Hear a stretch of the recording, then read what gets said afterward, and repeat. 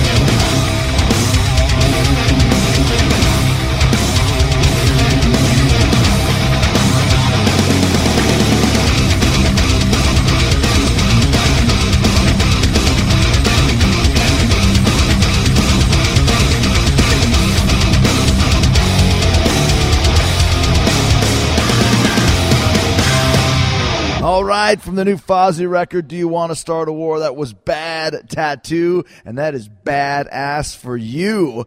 Considering we got some great guitar playing in the Fozzy tune, got some great guitar playing on Do You Want to Start a War, and got a great guitar player on the show today with Five Finger Death Punch guitarist Zoltan Bathory. They actually started the band back in 2005 after moving to the States from his home country of Hungary, and wait till you hear what life was like for him in Hungary, how he discovered and listened to heavy metal and rock music, how he got his first guitar, and how he even learned to play. Plus, he made his first guitar from a table. Yeah. Zoltan's also a U.S. Army certified close combat instructor. He teaches U.S. soldiers how to survive in hand-to-hand combat situations if needed. Plus, he's a pilot. He does so many things, so many cool stories from Zoltan Bathory, including the best name in rock and roll. You're going to hear all from him coming up. But first, thanks for using my links every time you shop at Amazon. Easiest way to support the show. And don't forget, every time you use one of my Amazon links, Amazon kicks back a couple bucks to this show to help us cover production costs so we can keep giving it to you for free. I got links for Amazon USA, Amazon Canada, and the Amazon UK. All right, mate, we got Amazon over here. Just go to podcast1.com, click on the Keep Our Podcast Free banner at the top of the page, then hit the Talk is Jericho button. You get all kinds of cool stuff on Amazon. You can buy whatever you want. You know, you can buy clothes, you can buy microphones, you can buy iPhones, you can buy iPhone chargers, you can buy the Fozzy record, Do You Want to Start a War, the 5-Finger Death Punch, The Wrong Side of Heaven. You can buy the best in the world at What I Have No Idea, my new hit bestseller of a book that people are going nuts for. Many people saying it's their favorite Chris Jericho book out of the 3. I got to agree with them on that. It's such a cool piece of writing. Lots of great stories. There's a great story about Liverpool in it. I'm in Liverpool right now at the Echo Arena. If you've read The Best in the World at What I Have No Idea, you know the amazing Liverpool story. So many crazy things. Edit that. So many great things you can buy on Amazon. Like I said, 5-Finger Death Punch's record, The Wrong Side of Heaven, The Righteous Side of Hell, Volume 1 and Volume 2. They've got Rob Halford, the Metal God and Talk is Jericho alumni, to guest on that record. They just finished up a successful, crazy tour with Volbeat and Hell Yeah. 5-Finger, super popular. So check them out, and you can do that through Amazon. And remember, if you use my Amazon links, you can buy whatever you want. Won't cost you anything extra. No hidden fees, all charges. If you happen to be doing some Amazon shopping, you can help out this show and help out me in the process. Remember, you go to podcast1.com, you click on the Keep Our Podcast Free banner at the top of the page, then you hit the Talk is Jericho button. You bookmark it so you can get to those links in one easy click. All right, Jerichoholics, how in the hell are you? Just chilling here, like I said, in the UK. Came to London, then drove to Bournemouth, did the show, main event against Bray Wyatt, working on Tizop, baby. Then flew to Liverpool. That's where I am right now, getting ready for a big SmackDown on Friday this week. You will see me on SmackDown. It's going to be a highlight reel. Talk is Jericho's this show. My other talk show, the highlight reel, on SmackDown with special guests, The Authority, Triple H, Stephanie McMahon. You're not going to believe what happens in this. Very excited to be back with the WWE in Newcastle, then also doing Glasgow, Braunschweig, Germany, Frankfurt, Germany. Just a quick little return, but still in talks about doing some future work with the WWE again very, very soon. Also just had my birthday this last week, which was amazing. Went to Las Vegas and saw Kiss, which was killer, with my new friend, Paul Stanley. Paul's son is a wrestling fan, and over the last couple months, Paul and I have become friends, and it was really, really cool to get a chance to connect with him and chat with him. You know, my biggest hero for 30 years is now my friend. So another very cool thing that happens if you stick with your beliefs, if you do follow your heart, follow your goals.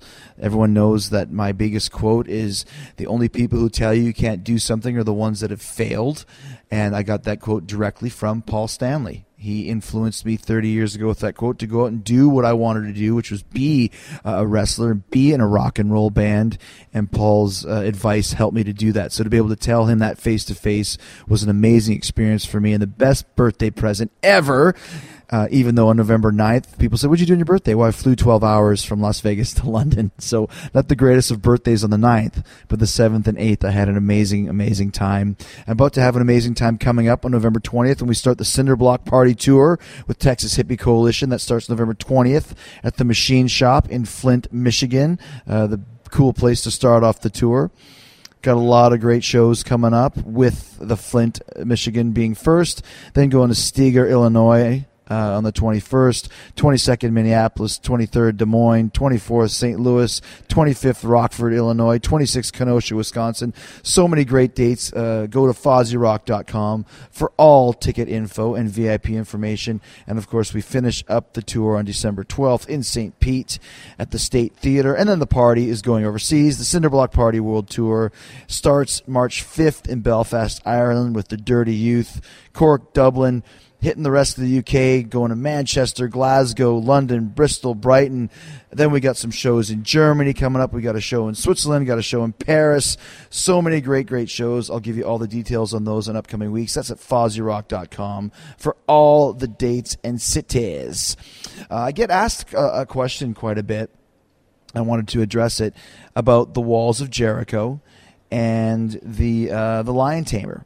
When I was in WCW and used to do my finishing move, which was kind of a modified Boston Crab that I called the Lion Tamer because I was the Lionheart. It was a very high angle submission hold. And I started using that in WCW and then also used it in the WWE. And people always ask, why did you change the style of the Lion Tamer and the Walls of Jericho, and why is it different? Well, I get asked this quite a bit. I wrote about it in my second book, Undisputed, but I'll explain it to you quickly. The Lion Tamer started when I was in WCW. I started getting a push. I was kind of using the Lion Salt as my finish, which was a little bit awkward. And Terry Taylor, who was the booker at the time, who was kind of starting to give me a little bit of a push, said, I want you to use an armbar. I want you to use a submission hold because submissions were becoming in vogue. UFC was becoming in vogue, and he wanted to start having guys tap out. So he said, why don't you use an armbar? And I said, that's kind of a little bit boring, typical Jericho. I'm finally going to get some wins, and I'm debating with the booker over the finish that I'm going to use. It's a wonder I ever won a match ever. Wonder if I ever got any kind of push. So crazy. But I said, how about I use this elevated Boston Crab? And I'd actually seen Benoit use that in Japan. Very high elevated Boston Crab where you put your knee on the back of a guy's head and really crank it in there. And so Terry said, yeah, that sounds good. Now at WCW, the guys there were a lot smaller. The guys that I was working with, especially talk about Benoit or Eddie or Dean, all the luchadors, Mysterio, Juventud, all those guys like that. They were smaller guys, Chavo, Guerrero. So when I put the hold on them, I could really crank it in. When I got to WWE, the guys were bigger. You have Kane, you got Big Show, guys like Triple H, deceptively big guys like Mideon, those type of dudes, Val Venus and Edge and Prince Albert at the time, just the guys that I was just thinking that I worked with, Godfather. They were such big guys that to be able to put them in an old-fashioned kind of elevated Walls of Jericho just wouldn't work. They're too big for that. It's too awkward to get them in that position. Another reason why I wanted to change it, too, is because whenever you put the elevated crab on and put your knee in the back of a guy's head, it has to be the finish.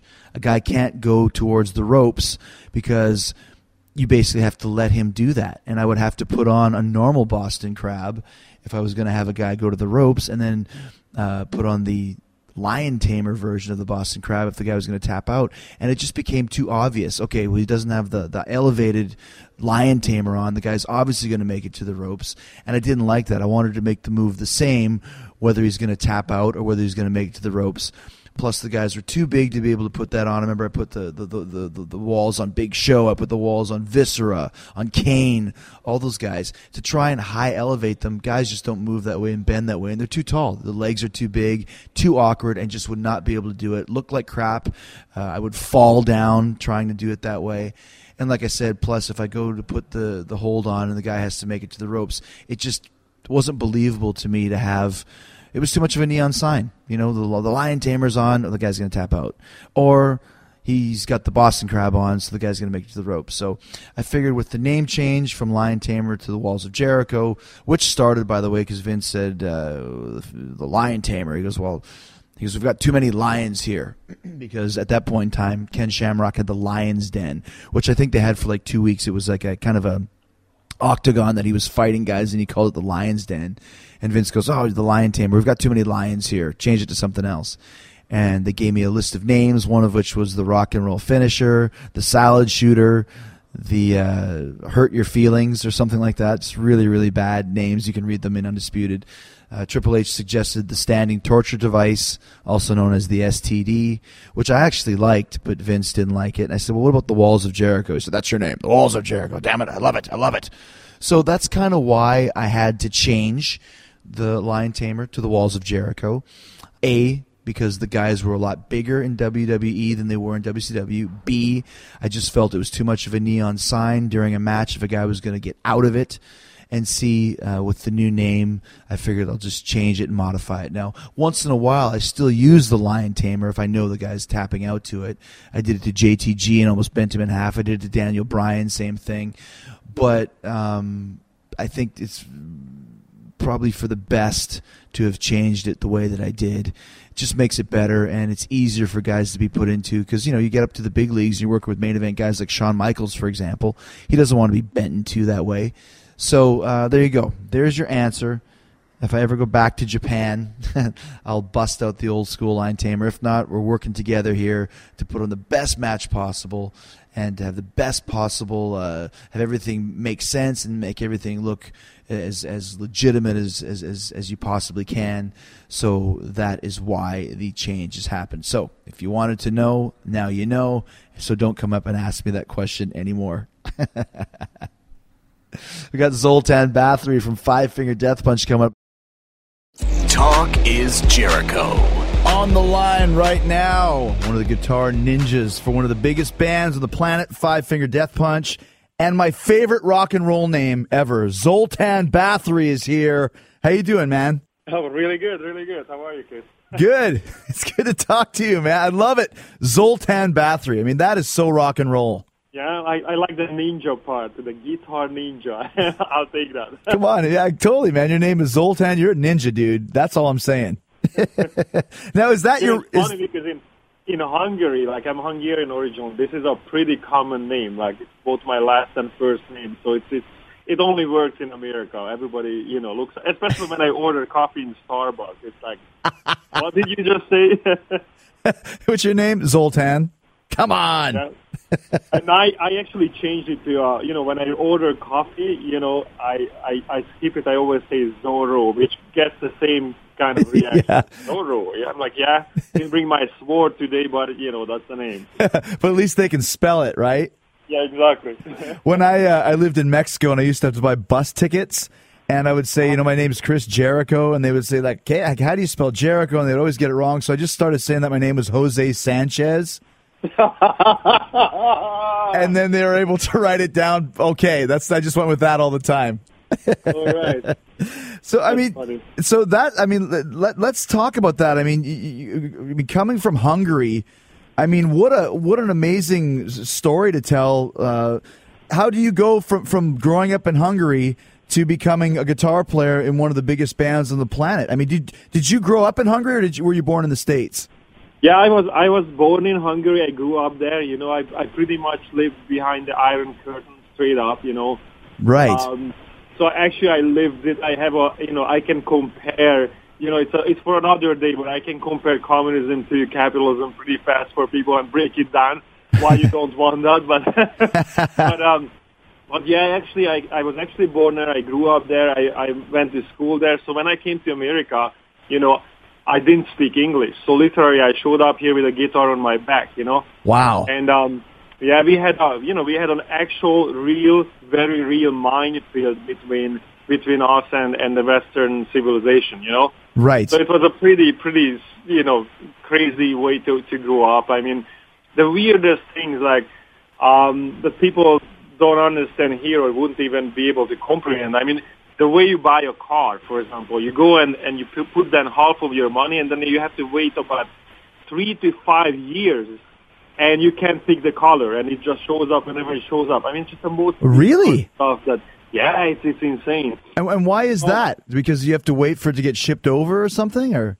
Yeah, I mean, it was they were because we were only be able to buy cars that were made in other communist countries, and they were just backlogged, so you have to actually wait 5 years for a car. It was insane. My first guitar, for me to buy a guitar was almost impossible. So my first guitar actually did involve a jigsaw and a coffee table.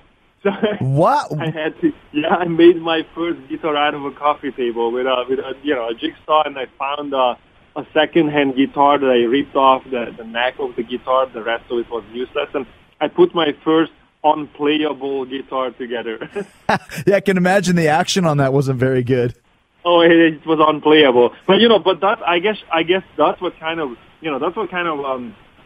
formed my personality, so to speak, because I was a guitarist in my head years before I had a guitar. So But you have to have an absolute determination of what you want to do and where you want to go in life, because pretty much well, that was the only way. I agree with you on that. I mean, you have to know and believe in yourself no matter what, no matter what odds are stacked up against you. If you really want to do something, especially something like be a rock star. I mean, come on. Everybody wants to be a rock star when they're a kid at some point, but to actually do it. Yeah, I mean, absolutely. It's first and foremost, I mean, you have to love music and you have to love what you do. I don't think, if somebody starts out like, I'm going to be a rock star, probably the person is in it for the wrong reasons, Yeah. But still, when we talk about dreams and and inspirations and aspirations, then definitely it's in the picture. Yeah. Musical success is tied to this word rock star. But I was just in love with music. That was first and foremost. I just wanted to be a guitarist.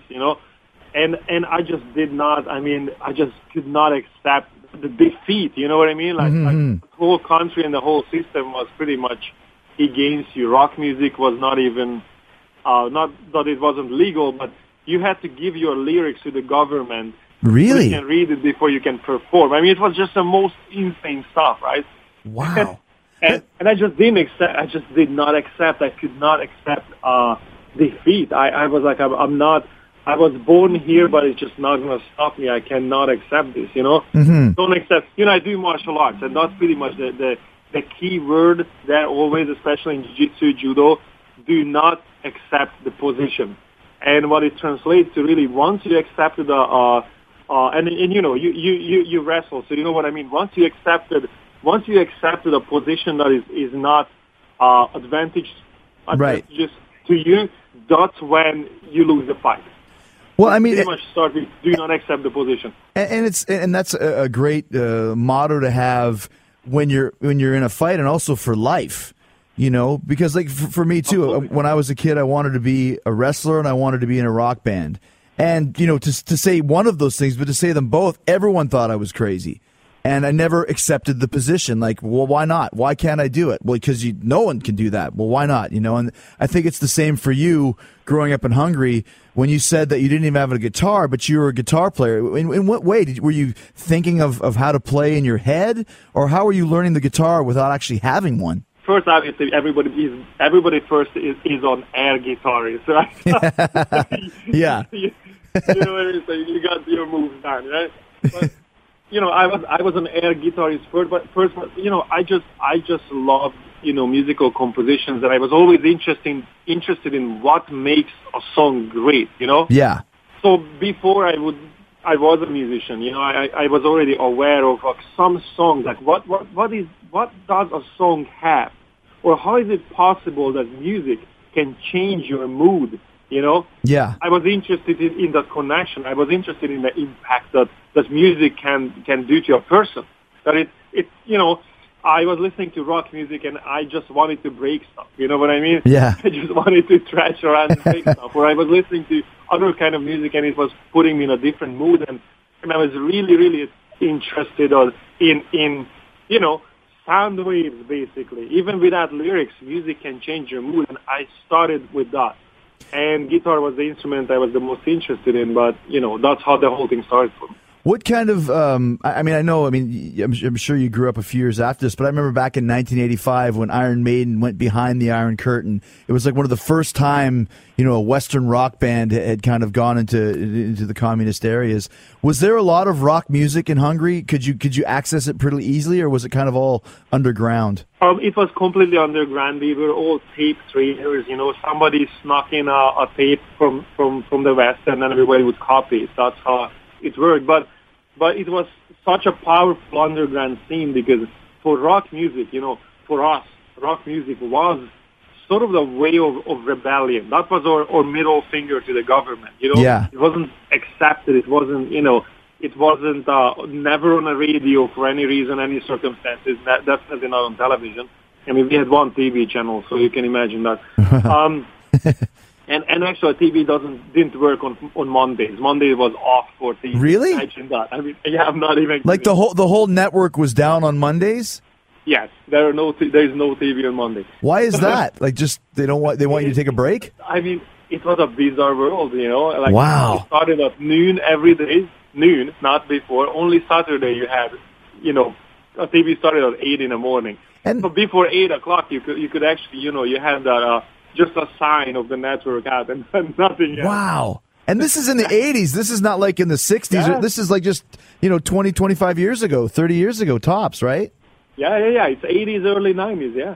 Wow. So what kind of music, what kind of rock music were you hearing that you liked? Well, I mean, we were into all that. Everything came in from the West, but that's what I meant. Like, we were trading tapes. Somebody would sneak it in, and then we would copy it, and that's how it worked. But and as I said, it was a rebellion. It was sort of the light in the end of the tunnel. We all believe that this communism will topple. One way we're gonna grow up and we'll take care of this. Right. And somehow rock music was connected to that because as a little kid, what kind of rebellion you can have? Build a slingshot and start to shoot at the cops. I mean, what are you gonna do? It's right, yeah. You know what I mean? Yeah. So it's like it was our way of at least a mental rebellion, and a preparation for a revolution of some kind. We were like, we're not gonna accept this, And when Iron Maiden and all these bands came the first time, I mean, they sold out stadiums immediately because there were so many of us. The entire generation who was into hard rock, heavy metal everybody was there because it was a once in a lifetime situation, Right. You always had to live from day to day. We didn't know what's going to happen tomorrow. So when something like this happened, Iron Maiden would come or any of these big, rock bands from the West, everybody would go out because it's maybe your only and one chance to ever see this.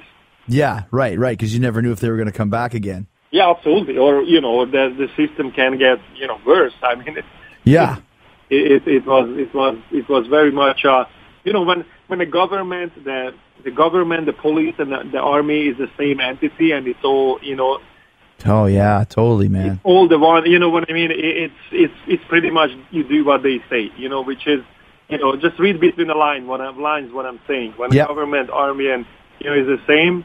Yeah. Yeah. Yeah, I got you.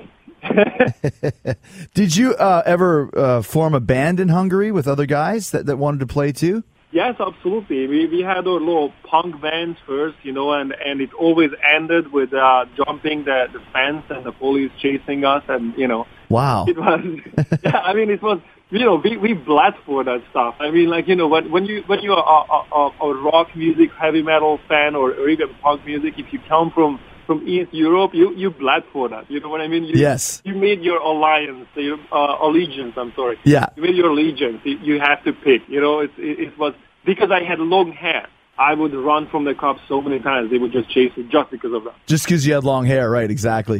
Yeah. And it's amazing how much things have changed over the last 15 years or so. Because I can remember always getting stopped in the airport when I first started traveling a lot. Always getting stopped at every border just because I had long hair, and I wear long hair and wearing like a leather jacket or something. It was so you were wearing your colors, but you were you stood out because of it in a bad way. Oh, he's got long hair. He's a drug dealer. That was yeah. That was always the way that people thought. Even in this side of the country, I can just imagine what it must have been like in Hungary in your world. Oh yeah, it was actually crazy. I mean, the discrimination was crazy. But So- again, that was the rebellion. That's what it meant. Yeah. Like, we're gonna do this anyway. So when did you decide that you wanted to move to the States? You mentioned that you came over with a guitar on your back and you didn't speak a word of English. I mean, how did you do that? I mean, were you allowed to just leave whenever you wanted, or did you have to defect, or how did that work? it was somewhere in between. Wow. So basically what happened, many friends of mine attempted, what I mean? It was pretty common that you would, because everybody had to serve in the military. Uh-huh. So it would so you learn certain things. Also, you learn how to pick out landmines and whatnot. So a lot of friends who finished their military training and they did their year and a half service, they would try to sneak across the border literally with a combat knife looking for mines. Yeah. I mean, so that was pretty common. And I was still, I was going to school, and education was really good. That was something that they got right. Our education was very, very strong. Yeah. And I decided to finish my school. So I didn't go with my friends. I was like, I'm finishing school. I need to have this education, and then I'll split. And in this time when I was in school, in the college, basically the whole system just toppled. And so I was probably the first couple of thousand people that got passports that you could use to go to the West. Oh wow. Okay. So I had a passport. Before that, we can only go to other communist countries. Right. And then I had a passport. I finished my school, and that was really the time when everything was rapidly changing. And I actually had a band that had an American singer who was Hungarian American. Basically, he was Hungarian, but he was born in New York. Okay. He was speaking perfect English and Hungarian. So we started to record together, and with this band, we together went out to New York City. So he was kind of a translator because his English was perfect, which this band, fell apart, but, Sure. But I didn't give up. I stayed, and, So when you came over, you basically had nothing. Like, where did you live? Oh, I lived in places that the cops would stop me like, what are you doing here? You don't fit in this neighborhood. I'm like, no, I live here. Trust me. I was living in hotels. Imagine a hotel that costs you about $10, $15 a night, and the bathroom is on the hallway. Yes. I mean, I did all that, I did all that. In every ghetto, Cockroaches for pets. Oh, yeah. You ride that to work, I did all that. How did you learn English then? Just from being around your friend, or did you watch TV, or how did you do that? This is actually a funny story, actually. It's a good question. It's a funny story how I learned to speak English. In this hotel room, somebody left a book there. And it was Shawshank Redemption from Stephen King. And I had a Hungarian English dictionary, and I literally translated the entire book word by word. And I had to because I didn't understand the grammar. So basically I had to translate every sentence and try to figure out what it means. Wow. Go back and do it again. I mean, it took me about 3-4 months to read this book because I went in 40 pages, and then I started it all over because I actually did like the book. I wanted to know what it was about, Yeah. So I learned to speak English. By the time I finished this book, I spoke pretty good English. And from TV, I could understand the pronunciation, somewhat. And then from then, I read I'm not even exaggerating, hundreds of books. I went completely berserk on. I would go to the bookstores and I sit there all day reading books. Wow. I mean, and that's because I have access. I had access to knowledge, and I had access to books that I didn't have. So I was reading everything I could. I would read a book a day. It's really cool to hear that, Zoltan, because I mean, I obviously never had to learn English, but when I was spending a lot of time in Japan. And Japanese is very difficult to learn how to speak. So I went to the library and got the characters. They have 3 different characters: katakana, hiragana, and kanji. And katakana is like our English alphabet. So I took a photocopy of all the characters and did the same thing as you did with Japanese rock and roll magazines, and would translate them letter by letter with the little thing that I had, and that's how I learned how to read Japanese, because I wanted to be able to communicate with somebody somehow, but it was hard. You just spend a lot of time doing that, Did you have that little machine all of them are using that you can look up characters with? I didn't, but now there's an app that you can go use. You can actually talk into it, and it'll change it to Japanese or Hungarian or whatever. It's like I wish they would have had that app, 15 years ago when I was studying one letter at a time in a library book, Actually, it's crazy. I do have some Japanese friends. They have this this little electronic dictionary. Yeah. Even they have to look up characters sometimes. It's kind of crazy. Right. They don't know what it means, and they have to look it up like, what is that? Well, yeah, there's actually an app. It's called Translate. You could get it on your phone, and that way you can, I mean, anytime you go anywhere, it's like the easy way to do things. People are lazy now. They don't have to do things the way that we did. Back in our day. Yeah, right? So, we are that people now. You know what I mean? Like our parents used to say that. Back in our day, now we are the guys who say that. I know. Back in our day, we actually had to read. We had to read books. Talk is Jericho. Talking with Zoltan Bathory, guitarist for Five Finger Death Punch. He was born and raised in Hungary, moved to New York City, but then you started Five Finger Death Punch on the West Coast in L.A. Why did you decide to move to Los Angeles to start a band? Well, basically what happens, you live in New York, right? And it's first, New York City is really exciting. It's really the big, city. This is really the place where all the cultures clash together. And you live there, and you become a New Yorker after a while. Mm-hmm. It takes about 3-4 years. And basically the way you know that you became a New Yorker, that the bums stop asking you for money. That's how you know. Like now you're a New Yorker. You have that New York face that everybody knows. Like, oh, you don't bother him. People stop you. They never stop you again for directions or for money or asking anything because you have that New York face, right? Yeah. It works in New York, right? But in a second you come south, I came to California to visit some friends, Mm-hmm. and it was immediately people like, dude, you need to like, how it is. Yeah, the difference between West Coast and East Coast for sure. Yeah, I was like, bro, you need to chill out, dude. Tomorrow, just what the hell, Yeah. And I was in New York City, and look, you know how it is. You stand in line for a coffee, right? And if you don't know what you want right away, they're immediately next. They don't angry. Right? Yeah. Yeah. And I really liked the fact that, California was kind of laid back. It had a rock scene at the time. New York had a little bit of a hardcore scene, maybe out in, Brooklyn, but nothing really was going on, Yeah. as rock music. So both the scene was kind of dead. It was all hip-hop and dance music and club stuff, DJ stuff. And the whole lifestyle, that I noticed that I became an angry New Yorker. I'm like, okay, this is gonna stop. So I moved to California, Yeah.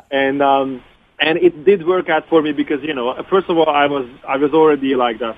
Coming from Europe, I always had to fight for everything. I had no safety net, Yeah. If I screw up, I don't have a friend. I don't have any kind of family anywhere to call for help. So, So to me, it was always like I have to, I can't make a single mistake. I have to always, I cannot not pay my rent. I cannot, have a misstep. So I already had that. Plus, you add to be like becoming a New Yorker. Yes. So now I was like a bulldozer. I came down here to burn down the town. So things started pretty fast. I was working as a graphic designer, then later a 3D designer, in the entertainment industry, and then I went into the space industry. I was doing all kind of designs for them. Wow. And while that was happening, I was trying, to build different bands. Mm-hmm. For a second, I joined a band called UPO, which I really liked the band, but they needed a bass guitarist, so I jumped in there for maybe a year to to help them out and whatnot, and then I started Five Finger Death Punch around 2006. So you actually started the band. You put it together. Yeah. So, and first of all, one of my favorite names. I mean, Five Finger Death Punch, such a cool name. Very interesting when you first hear it. Where did you come up with that? Well, it's both the best and the worst names ever. Hey, I'm in a band called Fozzy, so I know where you're coming from. Yeah, it's kind of like all the good names were taken. That's right, and there's only 10 good names, anyways. There's Anthrax, there's Slayer, and then everybody else. This was the only .com that was available. Yeah, that's right. We were sitting in a movie theater watching this movie, Kill Bill, right? Yeah. And in Kill Bill there was this 5-finger or 5-point punch or whatever. That's right. Yeah. Yeah, and I started to laugh. I'm like, that's the stupidest thing I ever heard. end up being a big fan of Kung Fu and even, practicing it, So like, that's the dumbest thing I ever heard. This should be probably a band name, And that's how it kind of started. But we couldn't call it Five Finger Lotus Punch because it didn't sound right. Right. So it became Five Finger Death Punch. And then, just put together. And believe it or not, I don't know if you remember this. Do you realize that our first show was together? When? Really? Yeah. In 2006, there was a Delicious Rock Festival, or what the hell, out in the boonies. Yeah, in Kansas City or whatever it was, outside of Kansas City. Yeah. It was out in some field, and the festival got shut down halfway because. Yes, it gets shut down during our set because I think the band was called American Head Charge, and they threw a bottle that hit one of our fans in the head, and our fan got taken to an ambulance, and they shut they told me, when the cops come, you got to shut the festival down. Yes. We played. That was our show. You guys were there? Yes. No kidding. Yeah. I didn't know that. That's insane, man. Well, I mean, I remember that we got ripped off and didn't get paid. Did you guys get ripped off too? Yeah, well, somewhat. We did get off more money. We didn't go on stage because we already saw that something was going sideways. So. Wow, I remember. It's funny because I remember the promoter was like, "Listen, the cops are coming." And when the first of all, I remember them saying, "Oh, there's going to be 10,000 people there," and there was like 300 people there. Yeah. And the guy goes, when the cops come, you meaning me would have to tell the people that the festival was shut down. So we did 3 songs, and then the promoter was giving me the pull sign. And I was like, "Guys, the festival's canceled," and people started booing. And I said, "If anybody has any problems, just turn around and look at those guys behind you." And there was riot cops in a line right behind the whole. I remember this, yeah. Wow, I didn't know you guys were on that, man. That's cool. I was there, and I actually watched you doing this. I watched you saying this. Wow, that was your first show. That's cool. That's really. I didn't know that, man. I didn't know that. And when you guys started too, basically you weren't on a major label, but yet your first record just went through the roof. Yeah, I mean, look, that's the real story, Yeah. When we started the band, and I think it's anybody out there starting a band or want to be a musician, I would say that listen to these words, don't accept the word impossible, Right. And you have to have the attitude of, I'm doing it with you or without you, The first record we self-produced, I mean, like the guitars. I mean, today the record is a gold record. I recorded guitars in my bedroom, in my underwear. Wow. Almost all of them. You know what I mean? All the guitars. I mean, literally, it's a homemade, do-it-yourself record. We got bro rates from all kind of studios to do a little bit of the drums and the vocals. We did in 2 different studios on a bro rate, and then we pretty much just stitched the whole thing together. And then we find a label. We find a label because we were playing shows and a little bit of a buzz was going on. We put it online and we had a lot of downloads. So there was a buzz and we got signed in a way that this record that we did was released exactly how we did it. They didn't touch anything, wasn't remastered, really? Remixed, nothing. Yeah, as is. So we handed them a record, and it was an indie label, and still to this day we're on the same indie label. There was not a single band on it but us. Wow. So the big conception of the big mixed conception everybody has that, Five Finger Death Punch is this big major label band with a huge support, and none of that stuff happened. We never had any kind of advertising budget. I mean, it's a small label with 4 or 5 employees, Mm-hmm. We never had a tour budget. Basically what we did when we got the record deal, since we owned the masters because we did the record ourselves, we basically told the label, like, look, don't give us any kind of advance.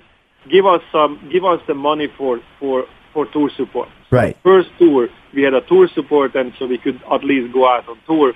And that's how it started. We just didn't pick up any money for ourselves. We went on tour, and the merch started to support the band, and we never looked back, and it was blowing up ever since. But like you mentioned, that's the true story. Yeah. I mean, you mentioned how the first record, The Way of the Fist, it sold. It went gold. I think over 500,000, 600,000 copies. You had like top 10 singles. How were you able to do that on an independent label? I mean, they must have been spending some money somewhere. Well, basically what happened, the very first, it was a really slow build, you know. Yeah. We were, the way we could do it, because the owners of the label also managed Korn, you know. Okay, yeah.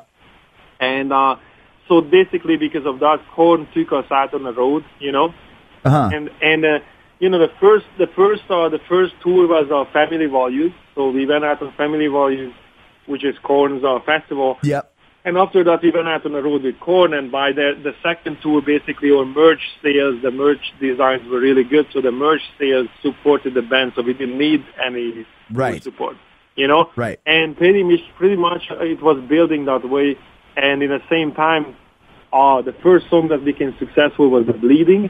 And it took 7 months for this to go top 10. I mean, you understand radio, so you know what I mean. 7 months is a long, long time. Yeah. But the radio promoter, basically Jackie Kaiser, who found the band, or basically she was the one that championed us and got us signed, she was relentless going for, you know, just beating up radio, calling them every 5 minutes, and, you know, she just would not give up. The girl was absolutely... Is that Full Metal Jackie? Uh-huh, yeah. Okay, gotcha, yeah. So Full Metal Jackie was our day-to-day manager, and actually still today is. Yeah, you know? yeah. And she was just relentless. She loved the band, she believed in it, and she was beating up everyone. I mean, every radio DJ I know said that to me, like, oh my God, would I dare to not play that goddamn song? She would give me a call within an hour, like, hey, you missed a slot, you know. And so she was relentless. And once because first everybody said, like, there's no way in the world that this band is too heavy, it's not going to happen, we're not going to play. And 7 months later, the song went actually top 10. And from then, it's kind of, you know, I guess radio kind of realized we changed the format a little bit. Yeah. You know? Because at the time, everything was the Puddle of Muds and, you know, and the People Back, which is a very, you know, nothing wrong with those bands. It's a very typical sound, you know. Right. And we were a very heavy, edgy band compared to those, you know. And once they started to play our song, and once this became successful, rock radio changed a little bit, because they were like, oh, okay, so I guess the audience accepts it, you know. And that's kind of how, you know, rock radio is. It's very trendy. So it takes a while to break the mold of what's radio friendly. They always say, like, we need a radio song. Well, what does a radio song even mean? It just depends whatever the fans get behind. And now that the fans have got behind you, like you said, you kind of changed the whole concept of what a quote unquote radio song is. Yeah, I guess it's you know, a lot of people don't necessarily understand what commercial radio means. Yeah. What these radio stations do. They have an audience which has a value because they can play commercials, and if they can't play these commercials, then the station can't stay alive, because that's what pays. You know, yeah, that's right, of course. On air. So there's a misconception about people thinking like bands are successful because the radio play them, you know, and how the radio drives the audience. And actually, it's the other way around. Because what happens, if the radio plays a song that the audience don't like, they will switch away to another channel. So the radio will start to lose listeners and then eventually go out of business. Yeah. So it's actually the other way around. That's the craziest thing. I always read it like, oh, radio makes this or that. You know, that's not really true. Mm-hmm. It's very heavily based on the audience. You know, if a song is successful, you can bet it's successful because people like the song. Yeah. It's kind of like crazy to think, like, if you don't like the song, right, and it comes on the radio 100 times, it's not like you're going to change your mind, like, well, yes, since they played it 100 times now, I will like it. Yeah. It doesn't work. It's just going to annoy you even more, right?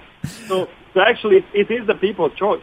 You know? Well, and let's talk about your fans. But you guys have one of the most varied, eclectic fan bases. I mean, you'll go there and see, you know, soldiers, metalheads, jocks, high school kids, hot chicks, punk kids. I mean, everybody in between. What is it about Five Finger Death Punch that has such a diverse fan base that attracts so many different people to your music, in your opinion?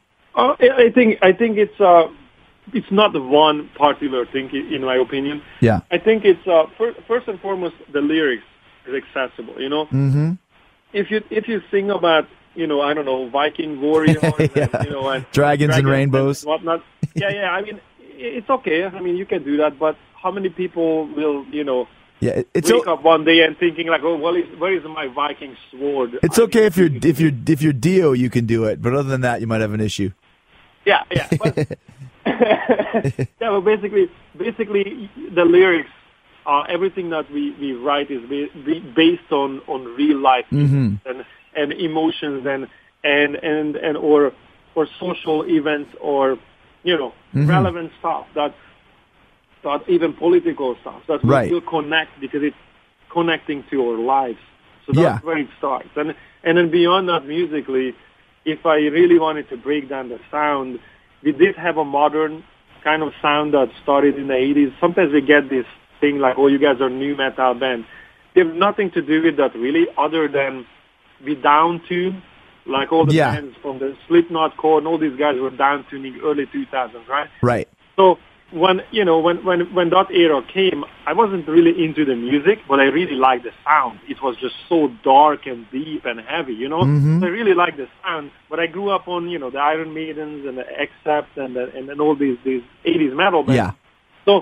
So basically, what we did was kind of like those 80s metal bands met, you know, the songwriting from the 80s and the songwriting of those classic metal bands meets the new metal sound. Right. And then add maybe a little bit, I was really into Pantera and the grooves that they were bringing. So that combination created this music where, you know, it had the new sound, which the kids that were into it in early 2000 understand because they grew up on that sound. It has the 80s structures and the way the guitar solos and how you used to listen to. So you get all the guys who listen to those bands, you know? Yeah, exactly. And the lyrics connect. And so I think it's a combination of all these things. It's just the right sound in the right time, I guess. Yeah, and like you said, kind of changing what was the norm at the time.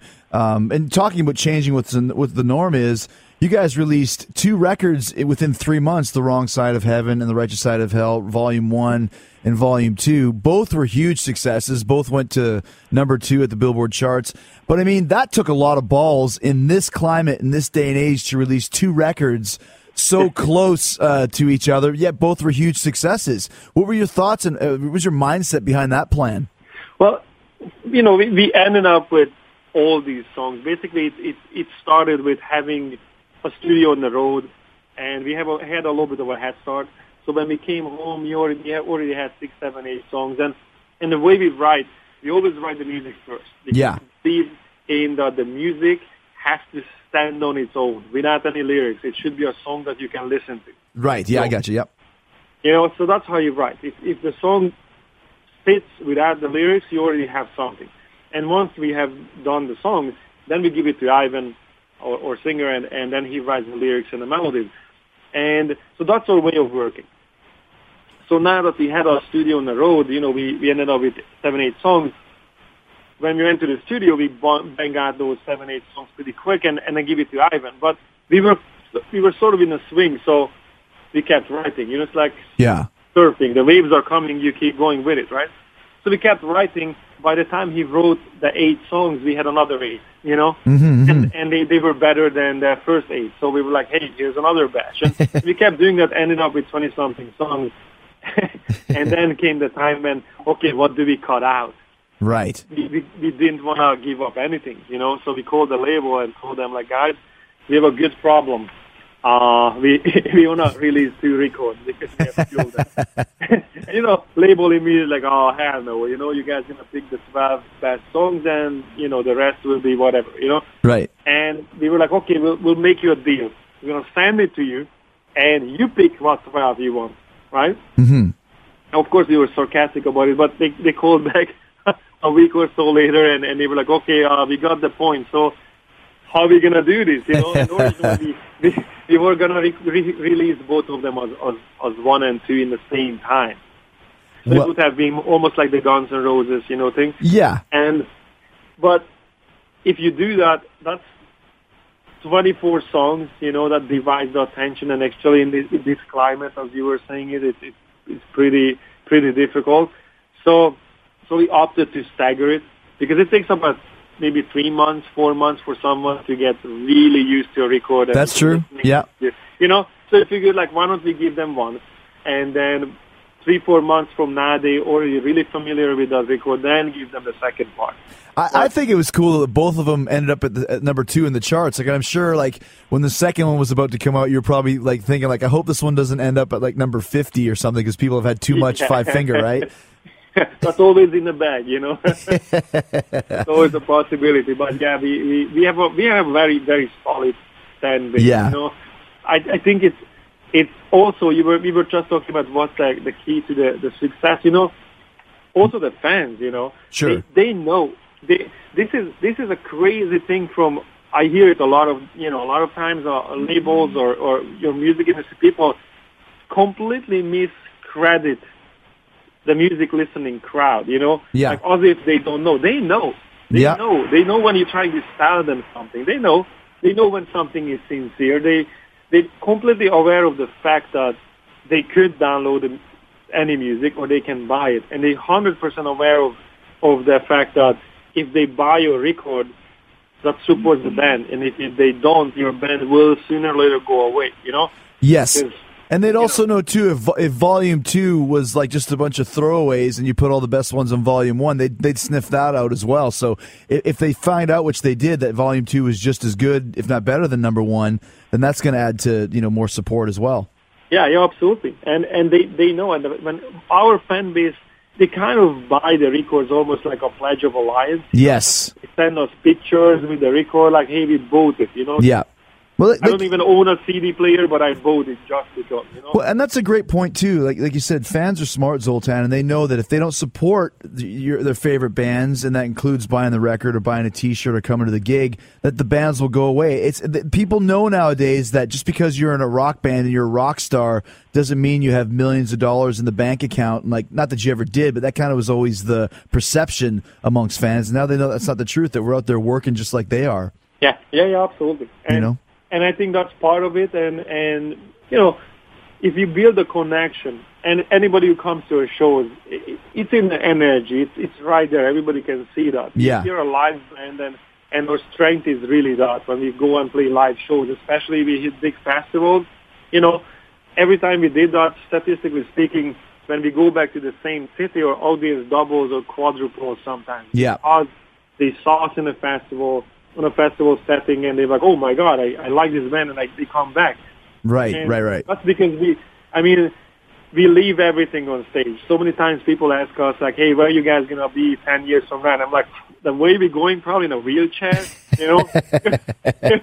I mean, we beat ourselves up. It's always a high-energy show. You leave everything on stage. Hey, man. And the connection with the audience is undeniable. They understand that. You know, we didn't forget where we come from, you know? Well, and also, too, how far you've gotten, and you never take that for granted. What's just before we finish up, what are your favorite songs to play live? Well, that's a tricky one because every song is a when we put together a set, you know, it's more like it's about the set because you have to have a flow. That's right. So what I would say, you know, which is you and I again, we talking about you know, you assemble your set. So you know what I mean when a certain song is great because it is in between two specific songs. Yeah. If you put 3 ballads next to each other, even though they could be great songs, 3 ballads next to each other is just too many, right? Yes. So this is always about the set, how you assemble your set, what is the flow. You want to come out with a bang, but you don't want to come out with a song that's maybe too technical because your sound guy just gets his bearing together on the first song. So you want something simple, powerful, right out of the gate, right? Right. You're going to drive that for 3 songs, and then you have to drop one. You have to come down with energy so people can catch a break. And then you go back hard again. So, you know, there's a science to that. But there are certain songs that we cannot not play. The Bleeding, the song that kind of took us through, is always the last song on the set. We have to play that. I love playing that song, you know. Yeah. It's basically, for me, it's a sign like, okay, I can get back to my wheelchair now. The set is over. No, it's a really powerful song, and people love it and sing it. Definitely the first song we come at it under and over. It's a powerful song. Then we used to have White Knuckles, which I can curse here. Then you beat me out. It's a song called "Burn Mother," very Disney Channel. Yes, for sure. Right, that one's for the kids. Yeah, that was for Snow White, a soundtrack. So basically, that song we have an audience participation, and I love that part. So it started with, we have that eclectic crowd that we were talking about. Right. We have 5, 6 years old kids there, 10 years old kids, girls, with their dads and whatnot, and the Vietnam vets, and pretty much everyone, right? Right. And certain song had such a crazy mosh pit that we started to do these things where we look at the crowd and immediately pick out the little kids. Like, okay, they're going to be crushed, let's pick them out. Yes. And we pick them out, put them on the side of the stage for that song to watch it from there. By doing it, we realized, what a lifelong experience we are giving to these kids. If I was a kid in Metallica, oh my gosh, yeah, stage, oh my God, you remember it forever, right? Yes. Or whatever it was your favorite band, Pantera, or whatever it was, right? Yeah. And so when we start doing this, we realize these kids, it's a lifelong experience, and then it became part of the show.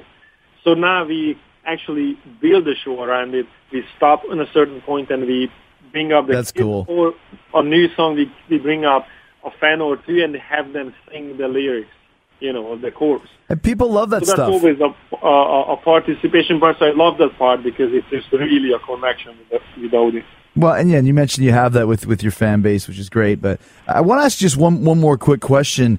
It's something very interesting. I didn't bring it up earlier, but I have to ask. I mean, this seems it's pretty high class stuff. You mentioned martial arts. You mentioned you got the name from watching a martial arts movie.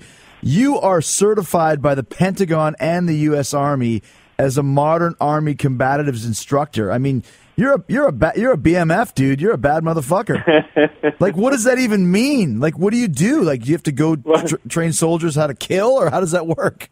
Well, basically, I started martial arts when I was a kid. I started with judo, and I competed and whatnot, and I still, and I came over to America.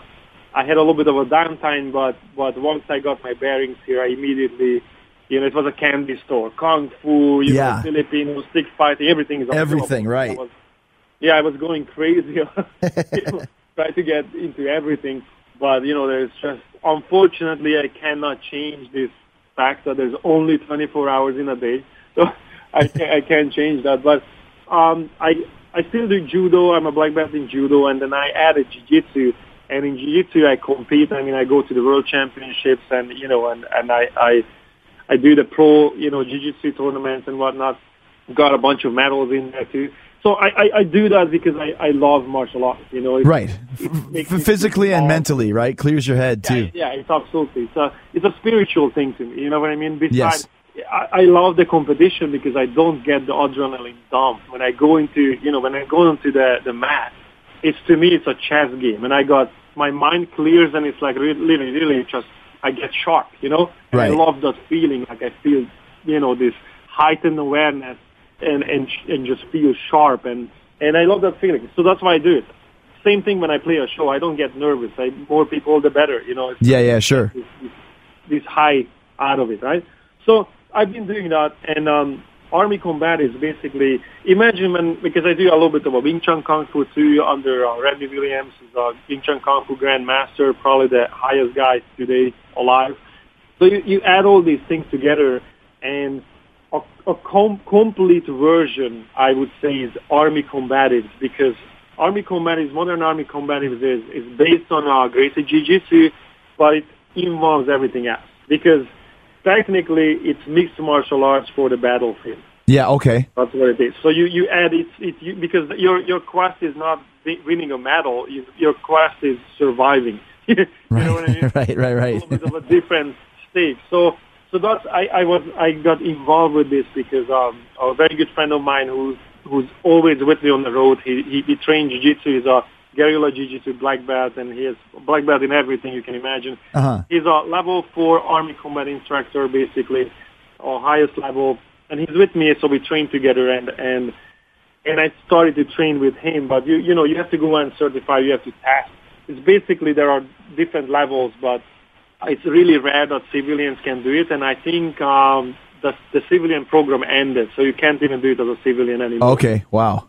But basically, it's mixed martial arts, and then you start to add, you know, weapons. You start to add sidearms. You start to add rifles, knives, and then you build up all the way that you have the full battle rattle. You have to be able to fight with full military gear on. You know, wow. It's pretty much everything there is, and then it goes into details of you know, like say you do jiu-jitsu, right? And if you put an arm bar on somebody, yeah, but the guy has a gun. So now you know there's another hand there that you have to be worry about that, yeah. You know what I mean? Because he can pull, you know, a sidearm or a knife. So you have to, everything transforms into thinking that the other guy's armed now. So that's basically what it is. Wow. Technically, I can do basic hand-to-hand combat training. I can teach military personnel. And, you know, I'm working my way up, so eventually I'm going to be a level 4, so that means, you know, my other martial arts background, the judo, jiu-jitsu, all that stuff helps a lot, so I can develop much faster than somebody who just started, you know.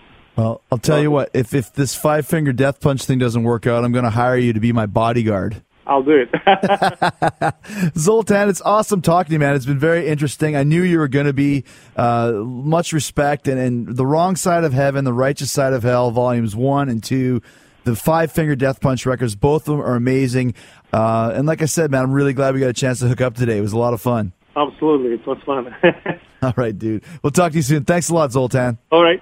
Sounds good. See you out on the road. All right, brother. All right. Thanks to Zoltan Bathory from 5-Finger Death Punch. What an amazing story and what an amazing band. They just landed the special guest slot on the European leg of Judas Priest's Redeemer of Souls 2015 tour. What a huge tour for them. These dates start up in June. They just finished a bunch of sold-out dates with Volbeat and Hell Yeah, and are headed to Japan on November 16th to do Knotfest in Tokyo. Man, 5-Finger just rocking it. Thanks to all of you for listening, and thanks to all of you for checking out The Wrong Side of Heaven and Righteous Side of Hell, Volumes 1 and 2, 5-Finger Death Punch's most recent album. And you know the best place to get them, right? Oh, you know what I'm going to say. You got it. Say it with me now. The Talk is Jericho Amazon links. Easiest way to support the show. Go to podcast1.com. Click on the Keep Our Podcasts Free banner at the top of the page. Then click on Talk is Jericho. You'll see all 3 of my Amazon links in the UK, the USA, and Canada. Every time you do that, Amazon kicks back a little cash to the show so we can keep doing this for you for free for twice a week. No extra fees, no hidden charges. You're just doing your shopping and getting it done and helping me out in the process. Don't forget, only a few days until the Cinderblock Party Tour starts. Fozzy, Texas Hippie Coalition, Shaman's Harvest, Crown by Fire. That starts on November 20th in Flint, 21st Steger, Illinois, 22nd Minneapolis, 23 Des Moines, 24 St. Louis, 25 Rockford, 26 Kenosha, 28 Joplin, Missouri, 29 Lubbock, Texas, 30 Dallas, December 2nd San Antonio, December 3rd Houston, December 4th New Orleans, December 5th Destin, Florida, 6th Jacksonville, Florida, 7th Cape Coral, Florida, 9th Gainesville, Florida, 10th Fort Lauderdale, Florida, 11 Orlando, Florida, 12 St. Pete, Florida at the State Theater. If you live in one of those cities, come check out the Cinderblock Party Tour. It's going to be the best time you've had all year. I guarantee it. Come check us out. You won't regret it. FozzyRock.com for all information and VIP packages. All right, that's it. Another exciting Talk is Jericho. We got more coming up on Friday, but in the meantime and in between time, stay hard, stay hungry, peace, love, and hugs, and don't forget Friday. All right, you wanted her, you got her. One of the most requested guests I've ever had on Talk is Jericho, WWE diva Paige is going to be here. I know people are freaking out about Paige. Trust me, she is an amazing interview. We had a great time. Plus, the return of Ash, the fish expert, one of my most popular guests. He's got some thoughts on the new lake monster video from Iceland that just surfaced recently. No pun intended. See what I did there? We'll see what he thinks that lake monster is. Tune in on Friday. Ash, the fish expert, and Paige are going to be here. It's going to be a great show. Yeah, boy. You can download new episodes of Talk is Jericho every Wednesday and Friday at podcast1.com. That's podcastone.com.